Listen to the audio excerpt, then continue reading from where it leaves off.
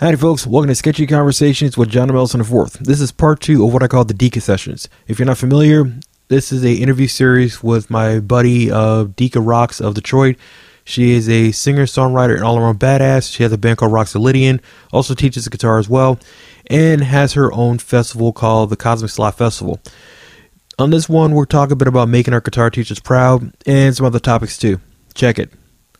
So my first guitar teacher, a guy named Mike Stacy, who, really good dude, really a voice of reason and everything, It's kind of funny because he looks a lot like this wrestler by the name of Al Snow, Shout out to Al Snow. Fucking journeyman. He does not get credit. Fucking journeyman. He does not get enough credit. Totally, Shout out to Al Snow. I'm sorry, I don't mean to cut you off. Shout out to Al Snow. Shout out to Al Snow. Me and Gomez talk about how he's in that category of just like of journeyman. You know what I'm saying? Absolutely. You can just count on him to show up and get the job done. It's gonna be a good match. They're gonna execute the moves. They're gonna work with you. You don't have to worry about falling on your neck. You know he's what there. I'm saying? Exactly. In the pocket. Anyway, I'm sorry. Exactly. To Al. You know what? This interview, I would actually probably send it to him because I got a collar elbow shirt. It was funny because I got the last show I got to before the COVID thing happened was actually over at DC Improv, right? And Mick Foley was doing stand-up, right? He's doing like... I saw those pictures, you and your mom, right? Yes. Yeah, and it was funny because I'm wearing a collar elbow shirt, right? I forgot that was Al Snow's company. Oh, wow. I forgot all about that, right? And I didn't know. It slipped my mind. The reason why I got it because my buddy MVP, because he had a good deal with them, right? So I got that and I got the shirt, and I used to wear it at gigs. MVP, I look forward to him coming to one of my shows one day. He knows about you. I know he do. I'm gonna rock his face. Yes. Cause I know he fam. I know he. You know what I'm saying? Yeah, he's cool as shit. Man, shit. I'm sorry.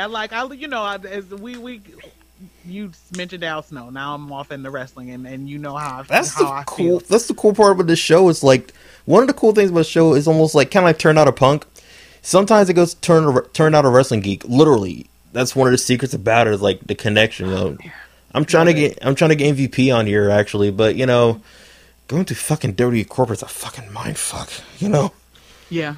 But as I was saying though, so it was funny because Foley saw the shirt, like it's Al Snow's company, right? I was like, oh shit, I forgot. It's like, I'm just busting your chops. I was like, okay, cool. So that's, if I looked a little surprised, that's the reason why. So, but yeah, but yeah, as I was saying though, because because it's kind of funny because all those guys are into hardcore, or hip hop or something like that. We all grew up the same way. Now I remember. Yeah. But yeah, back to it though. So guitar wise, I learned everything from this guy named Mike Stacy. Amazing fucking guitar player. Does not get the credit he deserves or whatever, right? And it was actually kind of funny because he's with this one country rock band from Maryland called Sam Grow Band, right? Mm-hmm. And the funniest thing is, the first show that Jenny's Techno had, it was at this place called the Whiskey. It was an open mic thing, right? And all right, it's kind of a surreal moment. I'll put it this way. I hate the name drop, but it kind of helps paint the picture. Pinocchio, right? What happened was he was there, he was at the show to check it out, right? And we were talking, right? And I couldn't remember anything that was said because I was shitting bullets, right? So I was sweating bullets and shitting Ovaltine, and we're talking this really cool moment, right? So I look to my right and I look over, right? And I start snickering. And Noak's like, what's so funny? I was like, the guy that told me how to play guitar is in a band called Sam Grow Band. He's literally playing the week after we are. Oh my gosh. Exactly. So it's really bizarre, like how that happened. So, but it was. I'm sorry, I got a story like that. Go for it. That's crazy. Go for it. So when I first started performing out in Detroit and getting back to I hosted poetry for maybe a year or so back in 2009. And at some point I was tired of being the only musician in a room full of people, like one of few musicians or any of the musicians that came around, the people I brought in.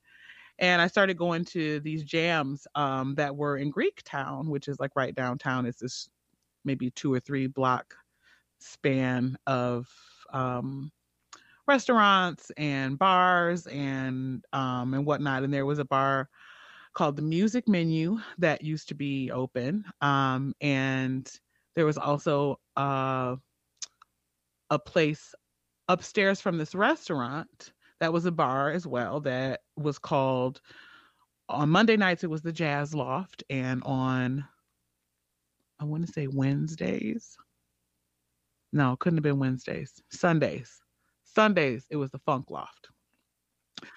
So I had a one of my mentors. I had 2 other amazing guitar teachers that came along after when I moved out to Ypsilanti. I met a guy named Ray, who Razor Ray, as a matter of fact, Razor Ray Reyes. Shout out to Razor Ray, I love you. He played in a band called Harm's Way. They played he plays with, I think he toured with ICP last year. Yeah. Odd connection, but yeah, Razor Ray is amazing, and he's I know he played on one of their album or a couple of their albums as well over the years. And he's always worked with those guys. So shout out to Ray. And my other mentor, who his name is Piranha Head, and Piranha Head is a guitar player. He also is a producer and an arranger. Piranha Head was in a band called Enemy Squad back in the day. They were like 16 or 17, and they went on tour and opened for Parliament. For like I know somebody who was in Enema Squad. I know there's a couple folks who were in Enema Squad. I know like Gabe Gonzalez and Law. Yeah, Lawrence I know Worrell. Gabe too. So Piranha was like, yo, you got to come to the Funk Loft. It's real cool. Gabe plays drums up there, and so you know him too, blah, blah, blah, blah. He could let you get on the mic because it was Gabe's night. So I go up there, and by this time, like, we had a good time. Like, we've been going for a few weeks, and he'd be like, hell yeah, little sis, I'll call you up and whatever. We just kind of jam on whatever, it was a jam, literally. Just, it was a jam. They'll play whatever P-Funk song, might come into mind, because since Gabe had toured with George for a little while, yeah, he knew the whole catalog, you know what I'm saying? So we could just go through it, and then he had the mic. Gabe would have a mic behind the drum kit, so he's playing, he could play and lead the band and like sing back and forth. So it was like, sometimes I would be, it'd be 2 or 3 vocalists backing him up while he was singing or doing the call and response thing. It was beautiful. Like, it was a lot of fun, man, constantly rotating, every 15, 20 minutes. It was, the whole band might rotate out. It was so much fun. And I'm up there singing one night, and I look out in the crowd, and there's Ray standing in front of me. Shit. And I just hugged this man and cried, and he's like, look at you. Mind you, had not seen me since I was 17 years old. This is 10 years later. Swag. At least, right? At least 10 years later. So he's like, girl, if you don't come in, give me a hug, let me buy you a drink. You drink, come on, let me buy you a drink, So, and it just, I put his number in my phone. He had him and his girl had a podcast for a little while. She passed away. Recently. Yeah, I heard about that. Man, that was horrible. But yeah, that's how I know about Razor Ray. Loved Ray, man. Love. R.I.P. Danny Cakes. Yes, indeed. R.I.P. Danny Cakes. And I hadn't spoken to her in a while either, because I had my own stuff going on, Oh, yeah. And she was always so sweet, always reaching out. I hope everything is okay. I hope everything is okay. Sending you love. Like, she was just always the sweetest woman. I'm so blessed to have known her. And every time I saw the two of them together, they were both glowing, regardless of whether they were like together or not at the time. They clearly, you know what I'm saying, when two people just enjoy being around each other, you know what I'm saying? So that I loved her for the way she loved him. And I'm like, I've known this man so long, like, like I remember being 15, 16 years old, going into lessons on Saturday, and he would come stumbling in. Yeah. hung over and shit, So I love Ray, and Piranha, it was like my grown-up guitar teacher. Piranha and I would go. Piranha had this basement apartment over in Midtown with records to the ceiling and like guitars and memorabilia, and one corner of his room he had his bed, in the other corner he had his recording setup, like his home recording setup. Before anybody had a home recording setup, this nigga Piranha had a home recording setup, and he had his everything, like his guitar, his bass, his horn, or his what do you call it?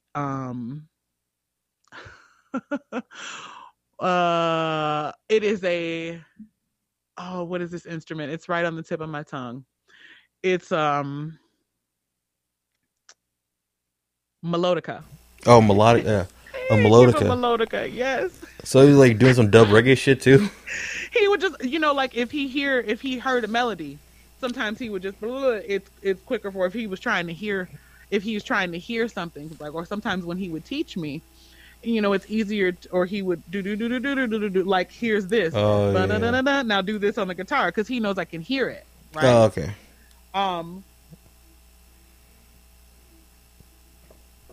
But like Piranha and I would sit in front of his, and this used to piss my husband off, or my ex-husband, should I say. It was my husband at the time. It used to piss him off because I would go over Piranhas at like 8:00 at night.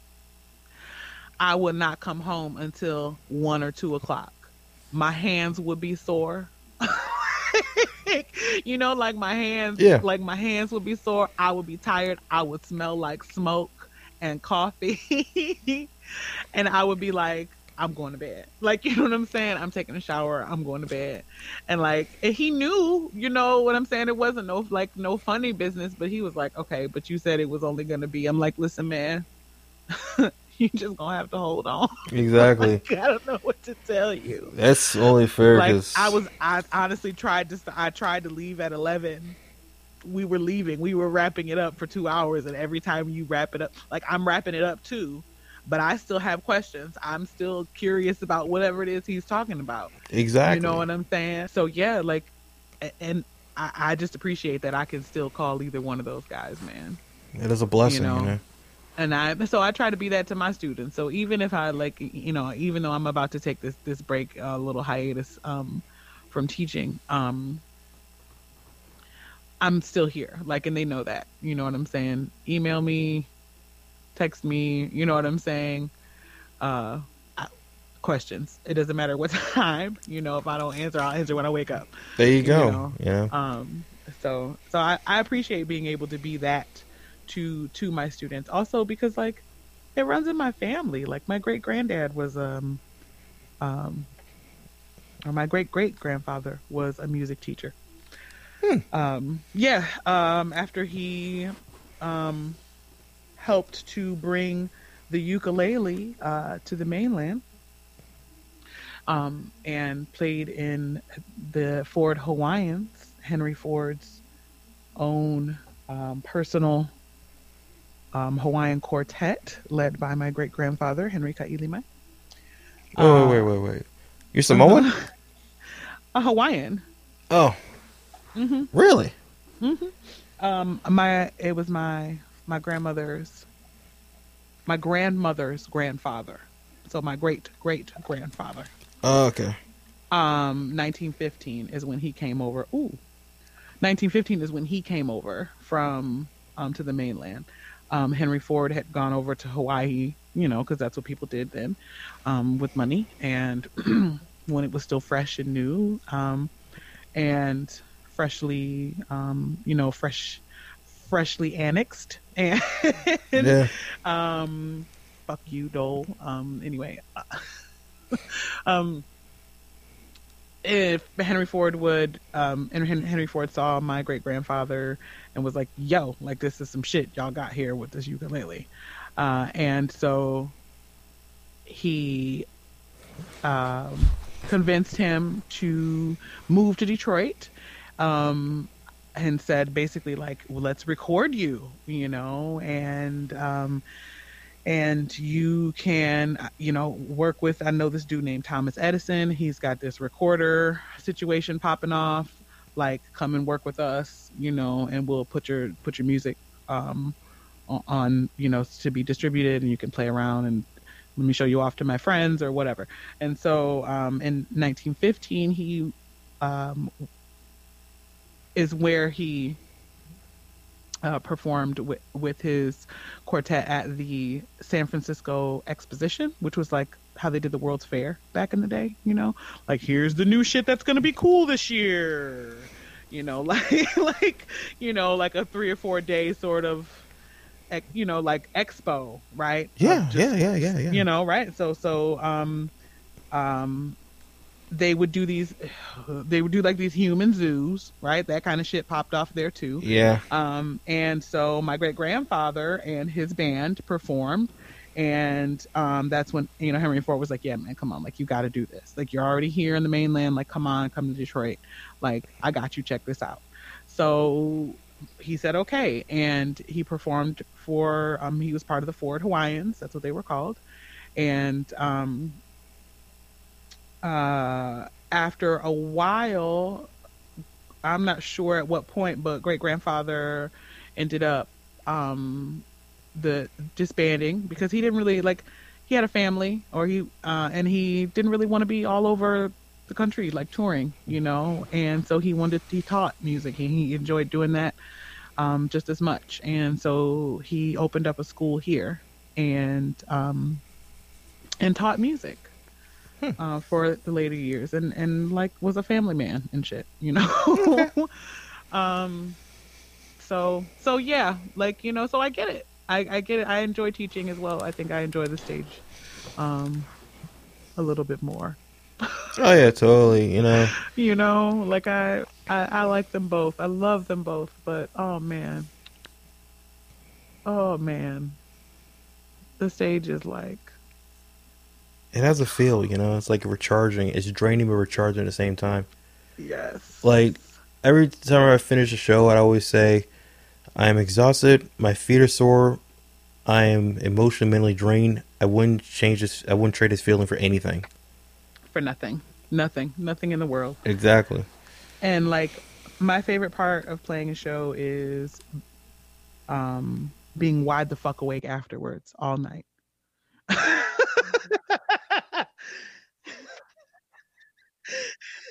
Yeah, it does give you an energy boost, I'll put it that way. And that post-gig hunger too, that's a motherfucker. Starving, like fucking Marvin, man, like fucking just, oh boy. Oh yeah, like have a food plan already put together. That's the best thing to do. Those are my favorite nights. Like, okay, I got some food already, or I got out of the gig at a time that was not, like, it was before bar hours, so I didn't have to worry about there being a line at the Coney Island, at the, like, there's no lines at the drive-thrus, because it's not like 2:30 and everybody's getting out of the club and everybody's had the same idea, oh shit, I'm hungry. Exactly. Yeah. White Castle, you know what I'm saying? I don't know, whatever. No, it's like they're here, but I think they're more in Jersey and like other parts of the East Coast stuff. But they used to be here though. But yeah, it's kind of funny. Everybody always said I should either teach music or history or music history, right? And that either means one of two things. That either means John knows his stuff, or he won't shut the fuck up about the goddamn past. John, you would make a great music history teacher. Thank you. Like, you know, I ain't trying to be funny, but I would like you could have a whole segment of just music history. Believe it or not, that was kind of the things I was kind of working at actually, you know, and literally. Count me in. You know, count me in. Can I jump on that with you? Of course. Can we long distance high five that? I'm No so problem. down for that. Bam! Like I'm down for fuck, man. I just it's so much in here. Do you know what I'm saying? Exactly. Like so much ridiculous shit in here. Like for example, like every rehearsal, right? It would become like a goddamn class, actually, right? Like I'll never forget, like the first lineup in 2012. I have like Chris and Danielle, right? And their favorite band at the Memorials. I remember when they split up. It was on Twitter. It was almost like, where were you on that fateful day? I was on Twitter and I saw Thomas Pridgeon and Vivica Hawkins trading barbs at each other on Twitter, and I was like, oh fuck. And it was a disaster, right? But what happened was, because I remember, it was Chris and Danielle, they were really obsessed with the Memorials and everything. And to me, I figured and I figured what they were doing. They were just doing jazz fusion with us. That's really what it was. Yeah. I mean, that's really what it was. I had no problem with it though, but I'm like, no, it was great. It was great and everything was phenomenal, right? Yeah. So what happened was, I guess I wasn't having a good day or something like that. I typed up Mahavishnu Orchestra, some song of Mahavishnu Orchestra, tappity tappity tappity tappity, right? I play it, right? And I was like, it sound like Memorials. I'm like, no, the Memorials sound like them. Yeah. So I'd be kind of like that. New orchestra, yeah, for sure. I'd be that kind of teacher for a second, and it was kind of fun because with me, it's almost like you're gonna learn some shit. Listen. You're gonna learn some shit. Okay, wait. Okay, getting back to it. Okay, when you're doing the open jam things, what did you exactly learn there? And once you find out you can sing, though, because I remember we talked about that. You said you were not exactly a vocalist or a singer at first. That kind of came out later on, right? Yeah, man. So like when I was younger, I sang in choirs, right? And I remember it like in 6th grade having a solo and being terrified, right? And then later on, at some point, I think when I started playing guitar and like listening to grunge and realizing that there were different sorts of vocalists out there. I hate to bring this up, but stereotypically, it might sound cliche, but like 4 non-blondes, L7, fucking, honest, I was a grown ass woman when I found out about X-Ray Spex, so unfortunately I can't even bring that into the equation, but like that was like more reinforcement later on, like, nah bitch, you doing right, but at some point, while I was confident in like my performance, like I could sing and play a guitar at the same time, I think vocally I was still doing stuff that was real safe. You know what I'm saying? Totally. Pearl Jam.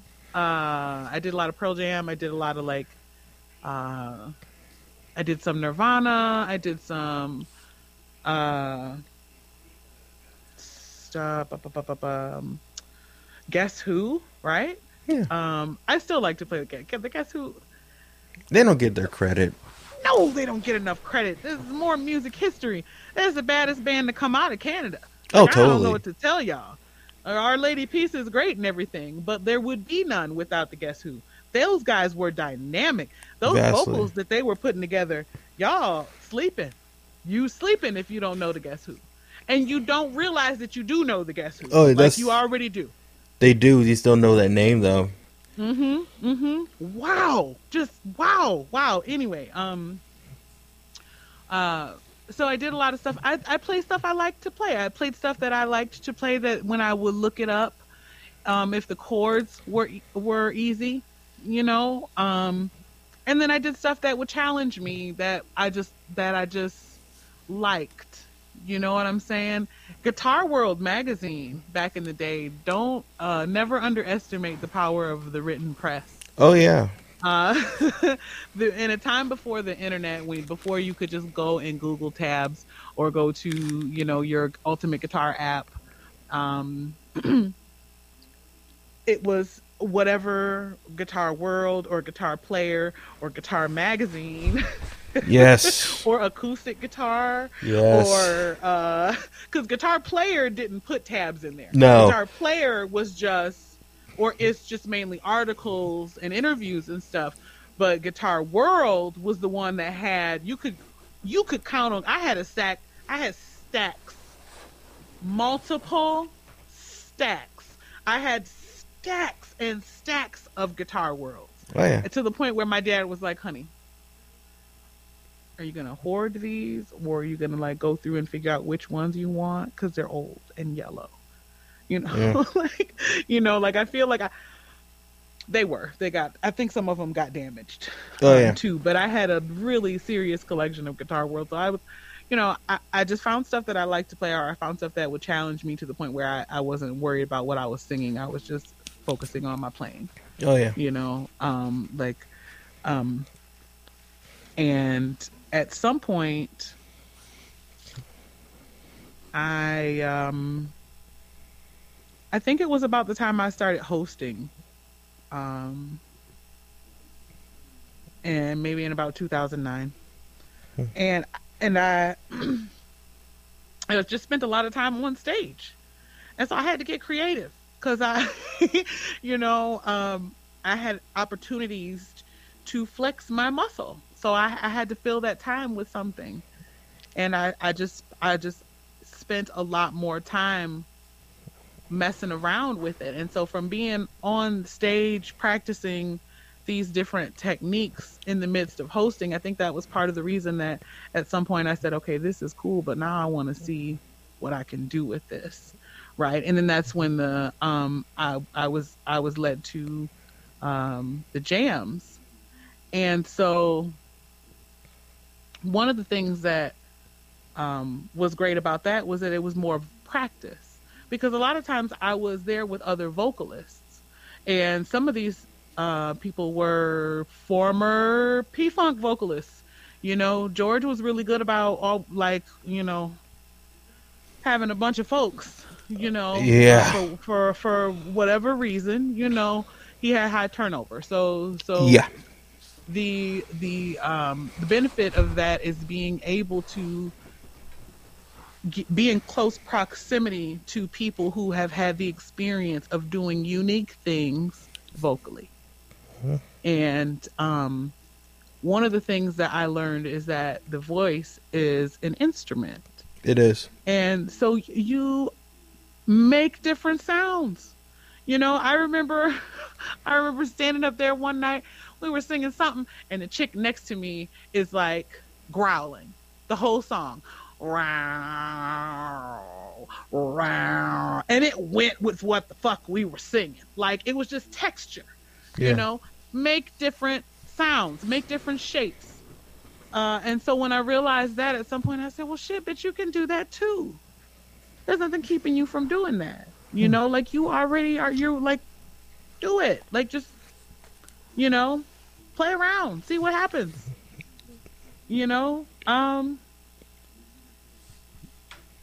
So yeah, you just kind of try to make some texture, mess around with it. I do a lot of stuff in the mirror.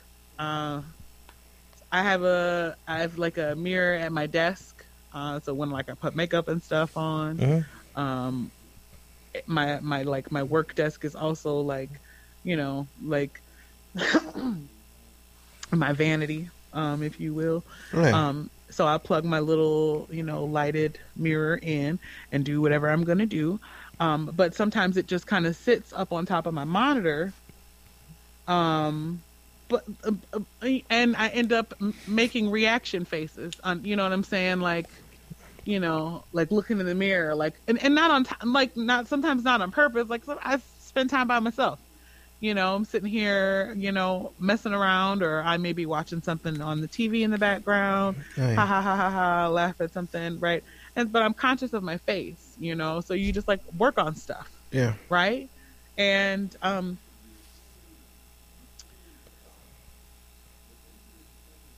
I have just always admired hearing folks do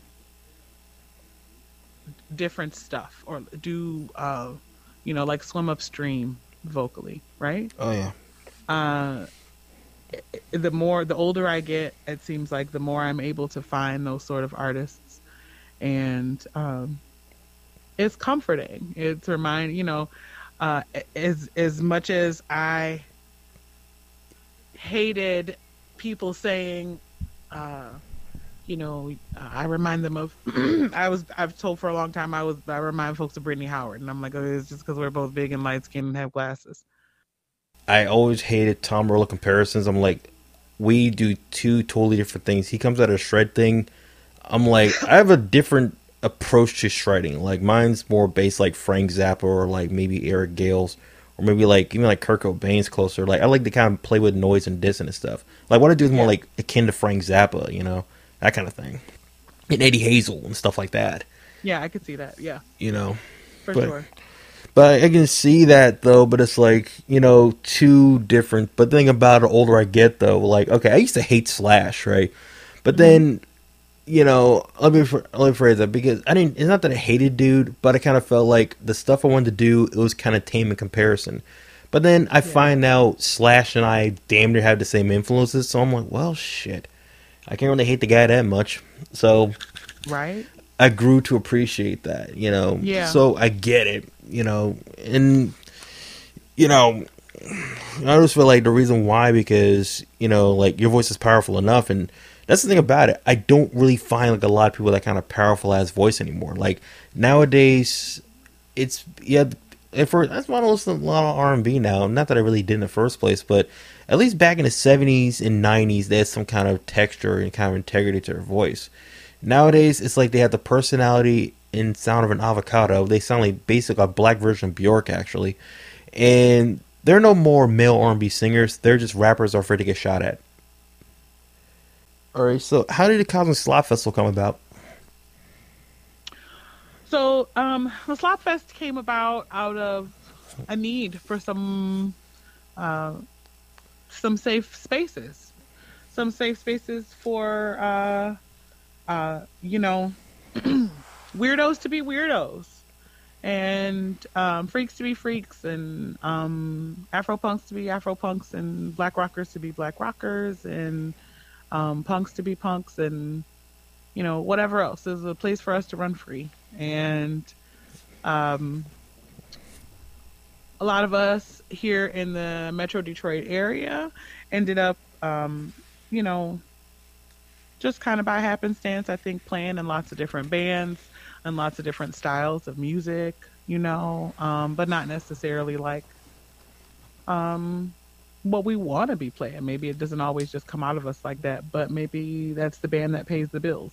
Yeah. Maybe the wedding band pays better than, the dingy bar, right? Exactly. So, totally understandable. The corporate band pays better, like the world-renowned jazz club pays better. Those things happen. No big deal. But that doesn't mean we don't like to, jam out with our cleanse out. So, yeah. So I was on Facebook and I just kind of like posed the question like, damn, how come we don't have a festival here in Detroit? Like Afropunk is cool, but damn. Yeah. We could totally we have a very unique scene here. And history. That is distinctly ours.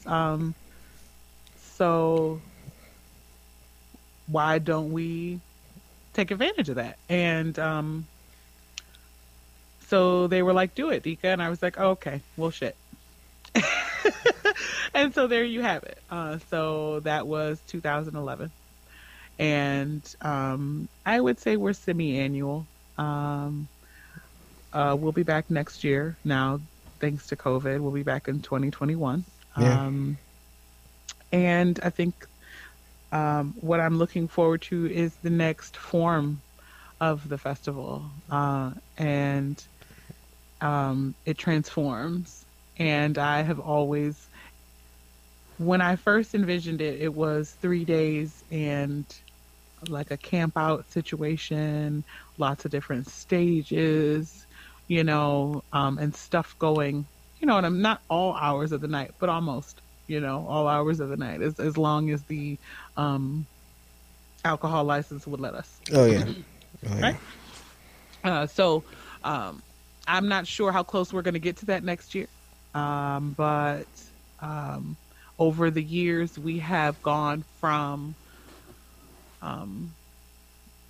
from the VFW hall, or not the VFW hall, but the Elks Lodge Mm-hmm. in outside of Ann Arbor, or in Ann Arbor, um, to um, having two stages and two or three stages, 22 bands, 15 or 20 different vendors, including like food vendors and food trucks, and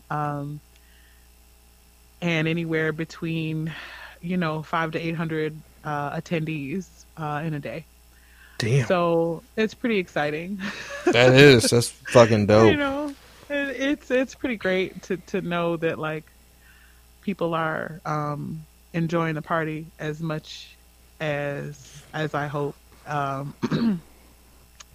And like, it's community. I love seeing bands that form out of the Slop Fest. I love seeing other bills, like shows, tours, bands that end up hooking up together and working together. I love seeing couples. There have been couples and families. Oh, yeah. Have come out of Cosmic Slop. Very true, Yes. It's beautiful. Businesses, all sorts of networking connections, and it's natural. It's not forced. It's not like we go, from 1 to 2, it's networking only. Like, we don't do that. We don't set stuff up like that. We run from start to finish. There's music playing all the time. The vendors are there. We used to have stuff for the kids from a certain time, and then after that, it's let the grown folks do their thing. Take the kids home, or sit back somewhere and let the grown-ups mosh and enjoy themselves. Exactly. And it's a good time, man. If you want to twirl around in your dashiki and you don't want to be fucked with, you ain't got to be fucked with. I've had, and that's another thing, because I am I stand up for like, I'm a Black woman, and so it means a whole lot to me to feel safe places, especially knowing that we are the least protected sadly creature in the world. And it's important to me that Black women and my G's, marginalized genders, feel safe in spaces that I curate. And I'm very thankful that I've been told repeatedly how surprised and how grateful women were, and femmes were, and my G's were, that like they just got to come and enjoy themselves. Ain't nobody fuck with them. And nobody staring at me weird from the corner. Like just enjoy it. Just got to come and I sit back and watch, or have my drink, or dance, or shop, or whatever, and just enjoy yourself. Oh, yeah. And that's what everybody gets to do. Everybody should be able to have that experience. And so I know we don't always get that everywhere, but we get it at the Slop. Yeah. And all events up underneath the umbrella of the Slop. When you come to the Slop Fest, you come into my house. Exactly, So certain shit mama don't go for, so, How did Roxylidian start? Roxylidian started at another show. I had just got done working, or I had been solo for a while. Before that, I worked with a project called The Spiral Effect, and we looked like a theater troupe, like all ages, like all ages, races, sizes. You know, just we looked like a fucking theater troupe. You can say that. And we enjoyed ourselves. We had a great time. Like, but you know, we did a show on my birthday, and we were lit. Man, we were so drunk, and we did it at it was at our home venue, so we were extra comfortable. Oh yeah. Okay, because it was also our practice room. Like, it was also, this venue was also our practice space. So during the day, right? So or on their off nights, like Thursday, you know what I'm saying? Tuesday nights, they didn't have anything going on, so we were there practicing. Or they had like a drawing or whatever, and that was over at 8:00. So we would have practice from like 9 p.m. until. Okay. And literally, when I say until, I mean until. Understood. Right. Okay. So, so the Spiral Effect sort of disbanded, and because we smoked so much weed, we couldn't get anything done. We just Hey, at least you're real about it, you know. Let me be very frank with you, okay? We smoked so much weed, we couldn't get shit done.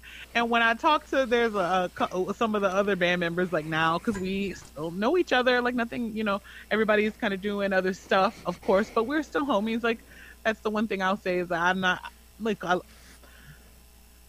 if I'm in a band with you and the band disbands, and like if there's a grudge to be held, then there's something wrong. Like, there's, you know what I'm saying? Like, I don't, if the music just kind of dissolves, then I'm not gonna hold it against you. You know what I'm saying? I love everybody I've played with. Like, you know, I don't have a problem calling folks now. You know, like, of course it's COVID, but like, well, if understood. I needed, you know, I don't think there's anybody I wouldn't call or could not call, right? And I like to think that, you know, it goes both ways, as I treat folks with love and respect, right? Right. So, that being said, we had sort of like fizzled out, and I was kind of doing some stuff, and I kind of had a vision for what I wanted, because part of what was going on with Spiral Effect is like, there were a lot of very talented musicians. And so I had the opportunity of working with 2 or 3 dudes who all were, or there were 2 people who were music majors, like literal, like bachelor's degrees in music. Oh, shit. And so, like, when I say just knowledge, right? And so there was so much that I was able to learn from those sessions. One of them was also a vocalist, so he played vocals and piano, and he like was a choir director and stuff like that. So we just I love all those guys so much. Now I'm gonna have to send some text messages, some like random "I love you so much, I miss your face" text messages out tomorrow, like when I get to thinking about these guys. Oh yeah. But that gave me the opportunity to envision what, you know, like kind of hone in or kind of refine some of my ideas that I had been having for music that I've been writing, right? Or songs that I had been playing with Spiral Effect. But because there were so many of us, there were like 7 of us in the band at one point, it's kind of hard to rein in. It's too many guitar players. Yeah. You know what I'm saying? Not everybody can be funkadelic. No, and not everybody can be funkadelic, and there's still a leader, right? There's still like, exactly. George is still there. There's still a captain, right? There's still a captain of the ship. So, so I said, okay. I just kind of put it out there, like in my own mind, like, okay, I know, like, you know, I'm looking for this. You know, this is what I want. I want to have either 2 or 3 dudes or 2 or 3 folks who I can count on to play behind me, and I want, solid, flexible, committed musicians. Yeah. And I went to this show at this gallery that doesn't exist anymore. Thanks, Detroit, freaking city council. And there was a jam. It was like somebody's birthday, and so the vocalist in the band had she had 3 or 4 folks behind her, and at some point they opened it up for an open jam. And so I said, well, shit, hey, if and her band hadn't left the stage yet, and I said, hey, y'all, you want to play Crazy by Gnarls Barkley with me? You know, like, it's pretty easy. You know what I'm saying? It's not hard. It's, you know what I'm saying?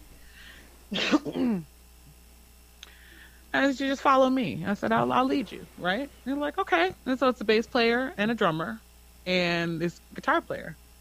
And we had a good time. Yeah. And the bass player and the drummer came up to me afterwards, and they're like, God damn, that's the most fun I've had in a long time.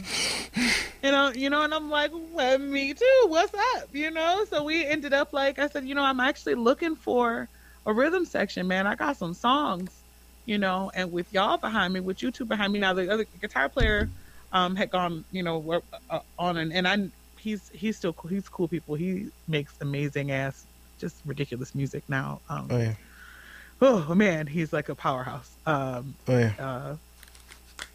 Anyway, so Eric and John and I end up working together, and later on, I met a dude named Anter, who ended up being my lead guitar player for a little while, and after Anter left the band, we ended up working, we had added another guitar player in at one point, and because Anter was on his way out, like he was getting ready to move or something, like he's getting married, and he was just other, you know, busy life stuff, right, happening. So I also like to have more than one, you know what I'm saying, option, right, because life happens. Exactly. So I actually have a couple bass players that I work with, John and a guy named Jaws from Downtown Brown, and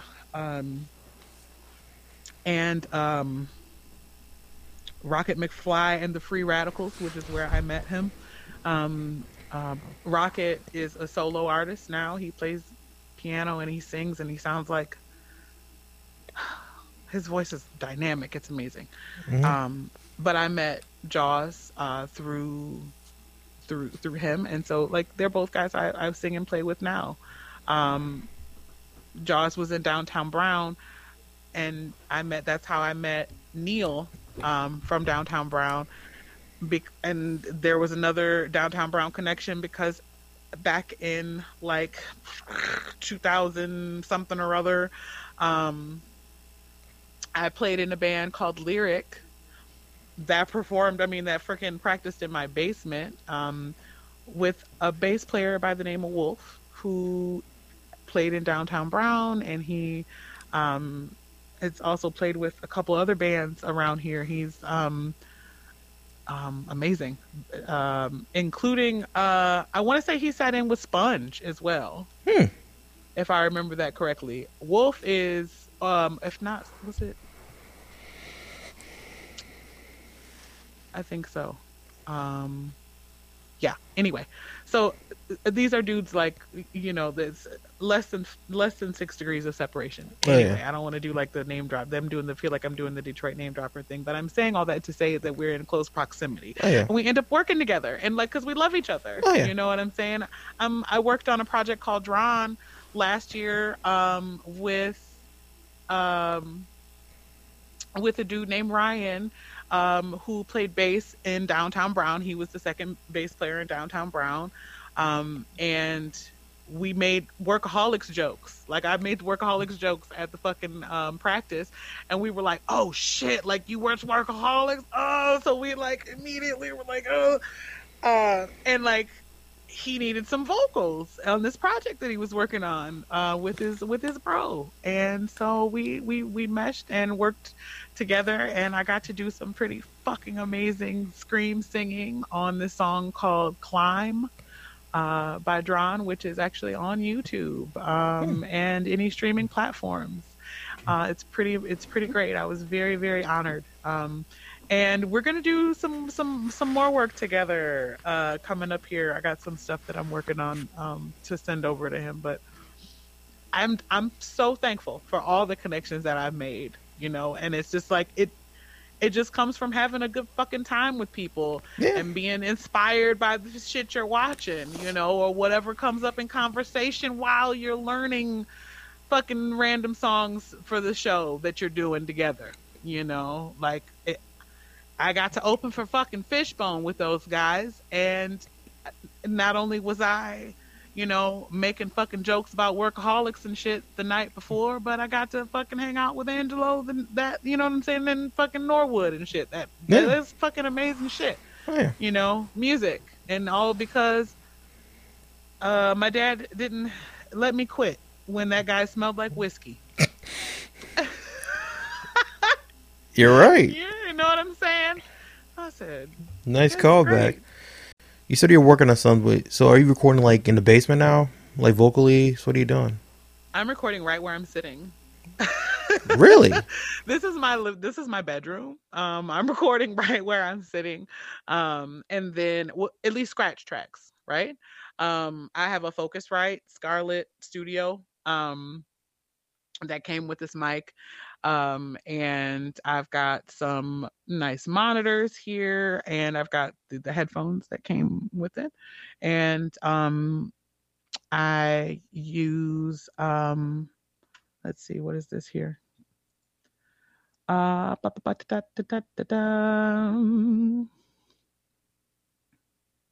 use Pro Tools. It's and it's software that came with the Focusrite. Yeah, man, and it's pretty freaking cool. Like I ain't mad about it. Like I am able to do what I need to do, and you know, I feel like it sounds good. You know, it's nice and clear when I like my guitar. Some of the stuff that I've done, and then I've been piecing together, you know, my equipment. Like I kind of found a nice little MIDI controller, you know, little nice little just a little keyboard, MIDI controller to use, and so I'm able to at least get my ideas out, and then I can refine them, take it to the studio and refine it. You know, um, the Drum Project, they had a really, really, really nice basement studio with like a real nice like studio door right to close. Yeah, yeah. So yeah. So for some stuff I'll probably be over there. Piranha is at he's at a really nice studio in Detroit. So like there's options. You know, there's options for refining stuff once I'm ready to refine it. But for now, at least, I feel like I can at least get some really nice, high quality Billie Eilish type shit out with what I got at home. So what will be like? So what's your approach to rearranging and deconstructing and rearranging a song? Though I've always thought your version of Crazy was fucking dope.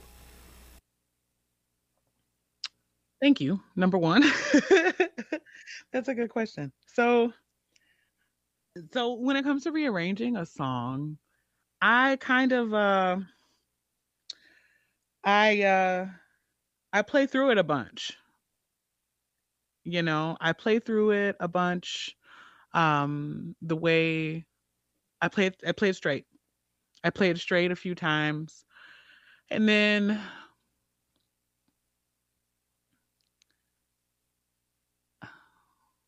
I kind of try to do what moves me without it sounding like everything else that I've already played in that set. So if it's a song I'm very comfortable with, which I'll play, you know, I'll play it straight first, you know, especially in practice. If I'm by myself, it just kind of comes naturally. Um,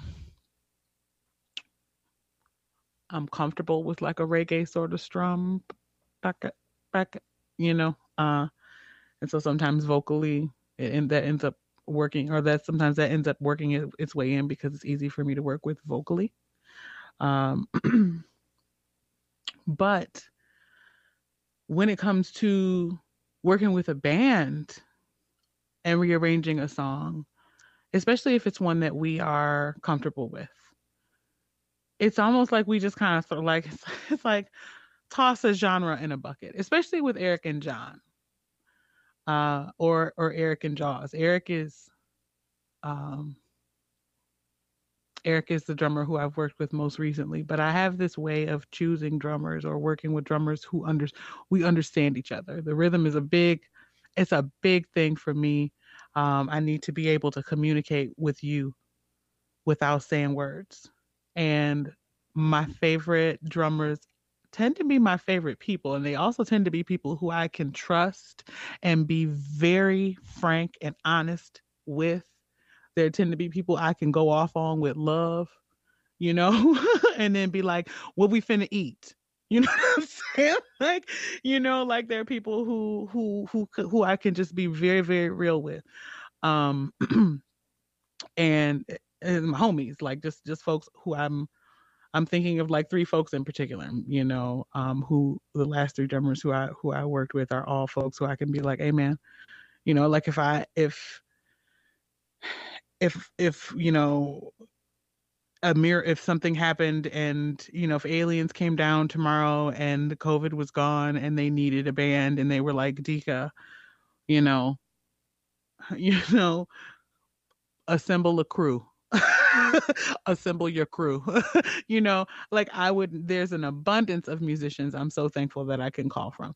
And any of these folks, especially with the drummers, or any of these folks are folks who I can communicate with, like, like we're having whole conversations with just the eyes and like nods.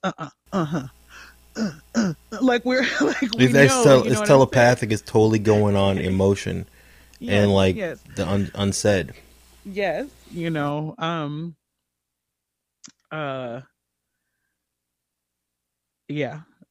so it's oh man, the rhythm section's got to be tight. So once we kind of figure out where we want to go with it, a lot of times it's like where does it matter? Let's start here and then end up here. Uh, mm, we got a song called Breathless that is um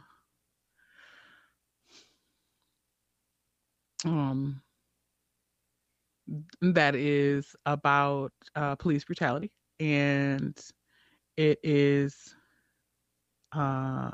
driving rock, driving heavy, warm, distorted guitars, and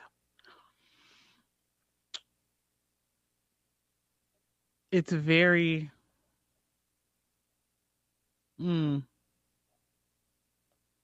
structurally, it changes a few times. Okay.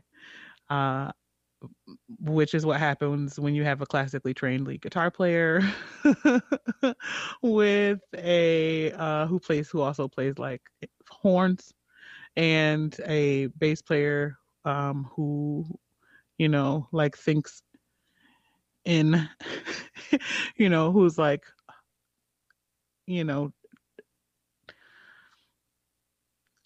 also just a genius, bass player genius, drummer genius, who both went to Wayne State, so these are both like, these are educated fools. Exactly. These are okay. Like it's like they understand music in 3D. Right? Exactly. Yeah. Right?